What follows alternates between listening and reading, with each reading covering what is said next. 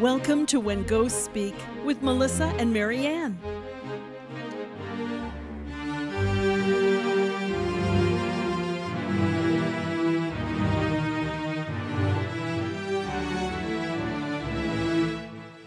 Hello, everybody. We have another episode of When Ghosts Speak with Marianne. And Marianne, you have kind of I don't know if it's really a unique place or not, but probably not the first place most people would think of having too many ghosts. Right. And that is nursing homes. Nursing homes are just full of ghosts, and some of them can get very creative, as this little story will tell you. I got a message from Julie. She was an RN at a local nursing home. And I had gone to her house years ago when she had brought a dead lady home from the nursing home. That's how I originally met her, which is actually pretty typical for people that work at nursing homes. You're kind to the residents. You see them 5-6 days a week. Their kids visit them once a month. They die. Who are they going to go home with? You, because you've been so nice to them. So that's how I met Julie. And of course, since then, she's worn her Quincy charm and has never brought anybody else home with her. And she does wear it at work also, which means that any of the earthbound spirits in the nursing home stay 3.5, 4 feet away from her. When I called Julie back, I was sort of joking and I said, "Did you lose your charm?" She said, "Never, never, never." She says, "But I've got a problem at the nursing home." This particular nursing home is a religious one, and Julie has never said anything out loud there about the ghosts.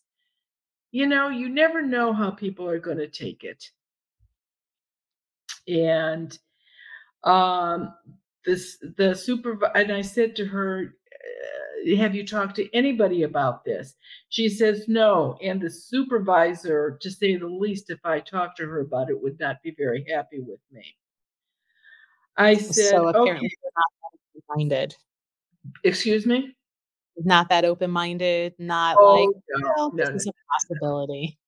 And she knew that when I went to her house, but she figured as long as I'm protected, I'm not going to bring anything home with me. That was the important thing in her, which I don't blame her. Why should you bring anything home with her? And I said to her, "Julie, you've seen so much weird stuff happen at the nursing home. What's going on that makes this one even more weird?" She said, "This isn't, again, one of your typical nursing homes. All the residents here have their own rooms and their own bathrooms. It's almost like a little private nursing home. The place looks like a very elite, posh little place to stick folks when they need to go to a nursing home. And this is the kind of place they have menus every week. They get to pick their food. And they have a little snack bar for the guests that come to visit them. And they can go there and buy a burger or get a shake if they want. The dining room is tablecloths and cloth napkins. And the ones that are mobile, they take them to shows and take them on outings. So this is really not your typical nursing home. She said, but Julie said, "I just don't know what to do." She said, this is exactly what is going on. And I had to laugh because I thought, well, some ghosts can take things to a new level. A resident died about 6 months ago. Her name was Miss Mimi. Everybody called her Miss Mimi. That's how she went by, Miss Mimi. Her husband died about 9 months prior to her, and they were the only husband and wife team in the whole nursing home that had a double room. So they were together, but they were the only ones. it was like because of their donation when the place was being built, they were sort of like royalty. It was Harry and Miss Mimi. They had Harry, special treatment. exactly. And Harry even called his wife Miss Mimi. That's how he addressed her. They sort of considered themselves like the leaders of the nursing home. It's they always thought everything should be run past them first. Oh, wasn't Yeah. that nice? Mhm. Was their name on a wing somewhere?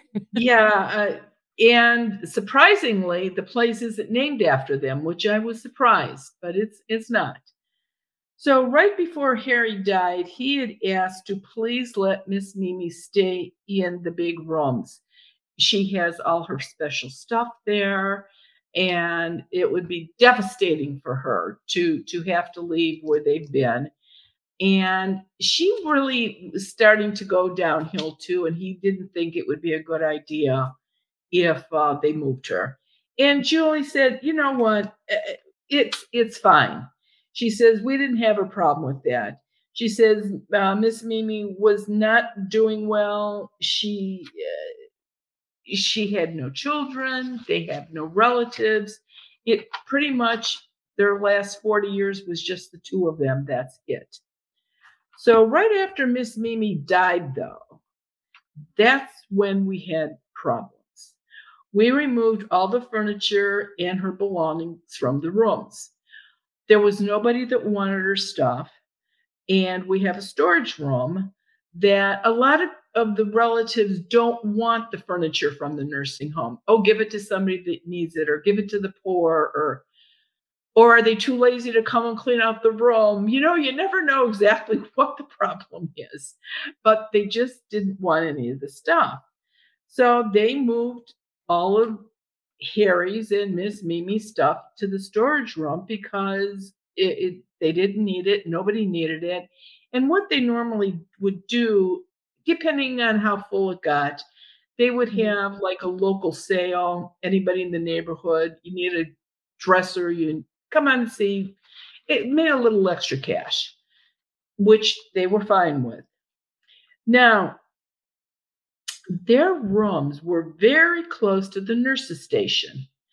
They could see the rooms from the nursing station. But that's what Harry and Miss Mimi wanted. They wanted to be close to where the nurses were.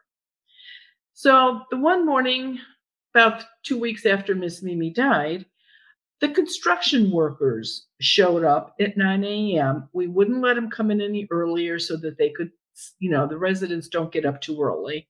So we didn't want banging and everything. And they were going to put this back to a 2-bedroom instead of one, big one. And they showed up at 9 o'clock to, do what they had to do. And the foreman comes up to the nurse's station and he says to me, "Hey, we thought these rooms were going to be empty." And I said, "They are." Julie said, "They are empty." She said, "What are you talking about?" He says, "They're not empty." He says, "There's furniture in them." She said, "No, there's no furniture in them." I went with them to the rooms, and all of Miss Mimi's furniture was back in the room. Now, their room was very close to the nurse's station. And of course, there's workers all night long. Nobody saw furniture moving down the hallway and moving back into a bedroom that would have to make noise. Nobody heard anything. She said, "I called my supervisor and told her, exactly what happened." And she said, "Oh, someone's playing a joke on you guys." She says, "I don't think that's funny. You should figure out who it is." And I thought, well, maybe she's right. Who knows? So when the night shift came in, I asked them what was going on. They swore they saw or heard nothing. Julie said they are as freaked out as me. How could this happen? I said, "Well, I don't know. I think I need to come out and figure it out." And I says, "But what are you going to do? Who am I? Am I somebody looking to place a relative here, or, sometimes people have to give me a new identity when I come in clear places. Incognito. So I went down to the nursing home, and she said that she had left that day and she had housekeeping come up, and they put a lock on the door. She had the key in her pocket, and she went home. She showed up there at her shift time at 7:00 the next morning. Didn't check. She glanced at the door. It looked fine. The contractor showed up. The contractor said, "We can't get in." She goes, "Yep, I'm coming." She went over to the door, went in her pocket and got out the key, but the lock was open. She had the only key. And she just looked at the contractor. She said, "Did you do that?" He says, "No, I didn't even look at it. I just spotted a lock and figured it was locked." He says, "I could have taken that off. I didn't need you." So she let him take the lock off, and he opened the door. Son of a gun. Furniture was back in the room again. You have no idea how much energy that would take for somebody to do that is earthbound. That is ridiculous. Now, Earthbound moving team to come help her, because how else? I mean, that's not just like little dimes or feathers. right, exactly. This is heavy furniture. And again, I don't know how they can do that, but they absolutely can do that. This time there was the bed frame and the mattress. She said that mattress was supposed to be thrown out. We never sell mattresses. She says, "I don't even know where the mattress came from." And it was in the room. And they looked at the windows. They were normal windows. It's not like somebody's bringing them in through a window or something. It was absolutely ridiculous. She said, "What are we going to do?" And I told her, without permission from the people in charge, there was really nothing I could comfortably do without asking them. She said, "I'll tell you what." She said, "We went in there the next morning. Miss Mimi collected music boxes, and there was no furniture in there the next morning, but there was a bunch of music boxes. 3 of them were playing." She went and got the supervisor. She said, "What are we going to do about this?" And the supervisor just looked at her and said, "Do whatever you have to do. Just don't tell me what you're doing." At least it wasn't "Call that lady again." That's right. That's right. At least I wasn't called that. So went the next day or a couple days after that, and we walked into Miss Mimi's room, and she said, and the door was locked. She unlocked it. She wasn't trusting anybody. She had kept locking the door up. And the contractor sort of backed off. They said they'd be back the following week. They just weren't having any of this. So went into the room, and guess what? There was Harry. And I said to him, "What in the world are you doing this? How are you doing this? Why are you doing this?" And he says, "Oh, how is nothing." He says, "I can move the stuff from here to there." I said, "I'm curious. Do you wiggle your nose or something? Or do you just point and they move? How do you do that?" He said, "No," he says, "I just stand behind it." And he says, "Think of where I'm going to put it, and I get it there." I says, "But you don't know how you do that." He said, "No, not really." And I said, "What is this all about? Why are you doing this?" He says, "This place was Miss Mimi in my dream. We had relatives, and we wanted to be we didn't have any relatives, and we wanted to be taken care of. And we had looked at places where you could go.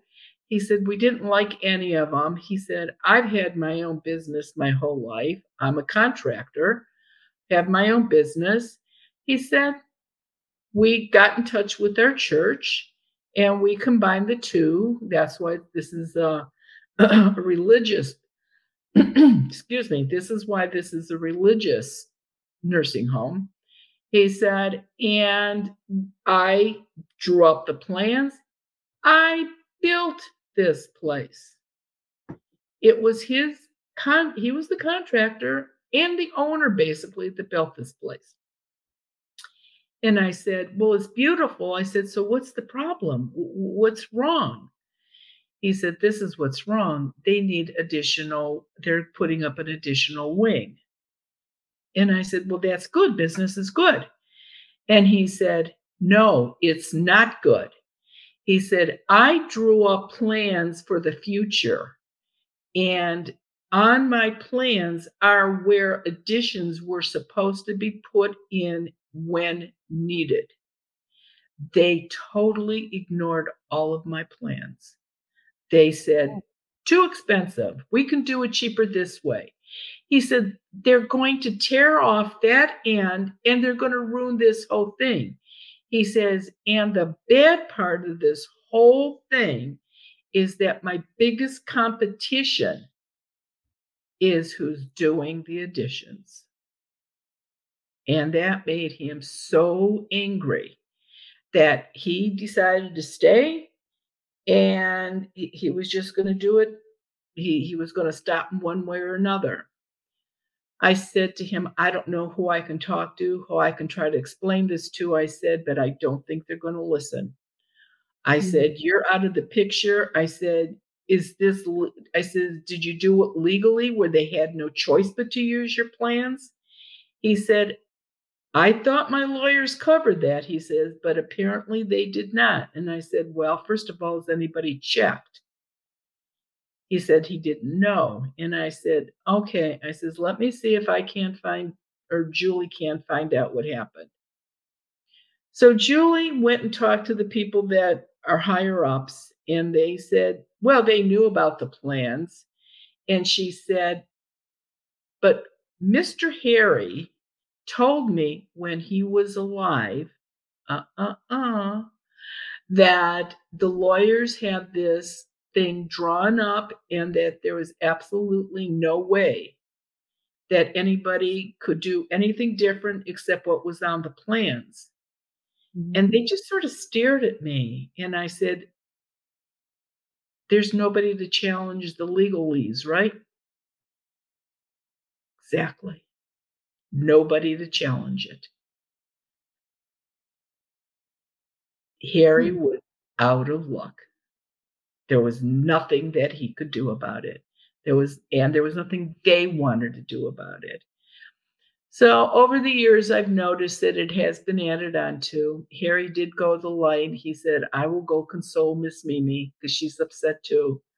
And I said, well, enjoy your time in the light because there's nothing you're going to do down here. I said, just know that this place is beautiful and you did a nice job. But that's, and I have to admit, there's not usually that bad where furniture is being moved in and out of rooms. But seriously, that's not the first time that furniture has been moved in and out of some of the other places. It was pretty weird. Is like furniture moving one of the more common things that will happen in a nursing home? No, what is more common is the equipment not working, TVs not working. As a matter of fact, while I was waiting for her to figure out how to unlock the door, which was already unlocked, a lady walked by, a ghost, and I looked at her and she sort of smiled at me and I smiled back at her. She looked pleasant enough, but she must have had 20 rosaries around her neck. And I said to Julie, I said, "You're not gonna believe this." I says, "But there's a sweet little lady walking by here." I said, "That's got about 20 rosaries around her neck." She says, "Yeah." She said, "She's like a klepto with rosaries. Every room she goes into when she was alive, if they had a rosary laying there, and in a religious nursing home, everybody's got a rosary hanging somewhere." And she would Mhm. just collect them and put them around her neck, and apparently she's still doing it after she's dead. Well, it's interesting that being so religious and collecting rosaries that she just didn't cross over. Yeah. She didn't have any place to go. She said she liked walking around, visiting with everybody, and she wouldn't go to the light. I tried, she wouldn't go.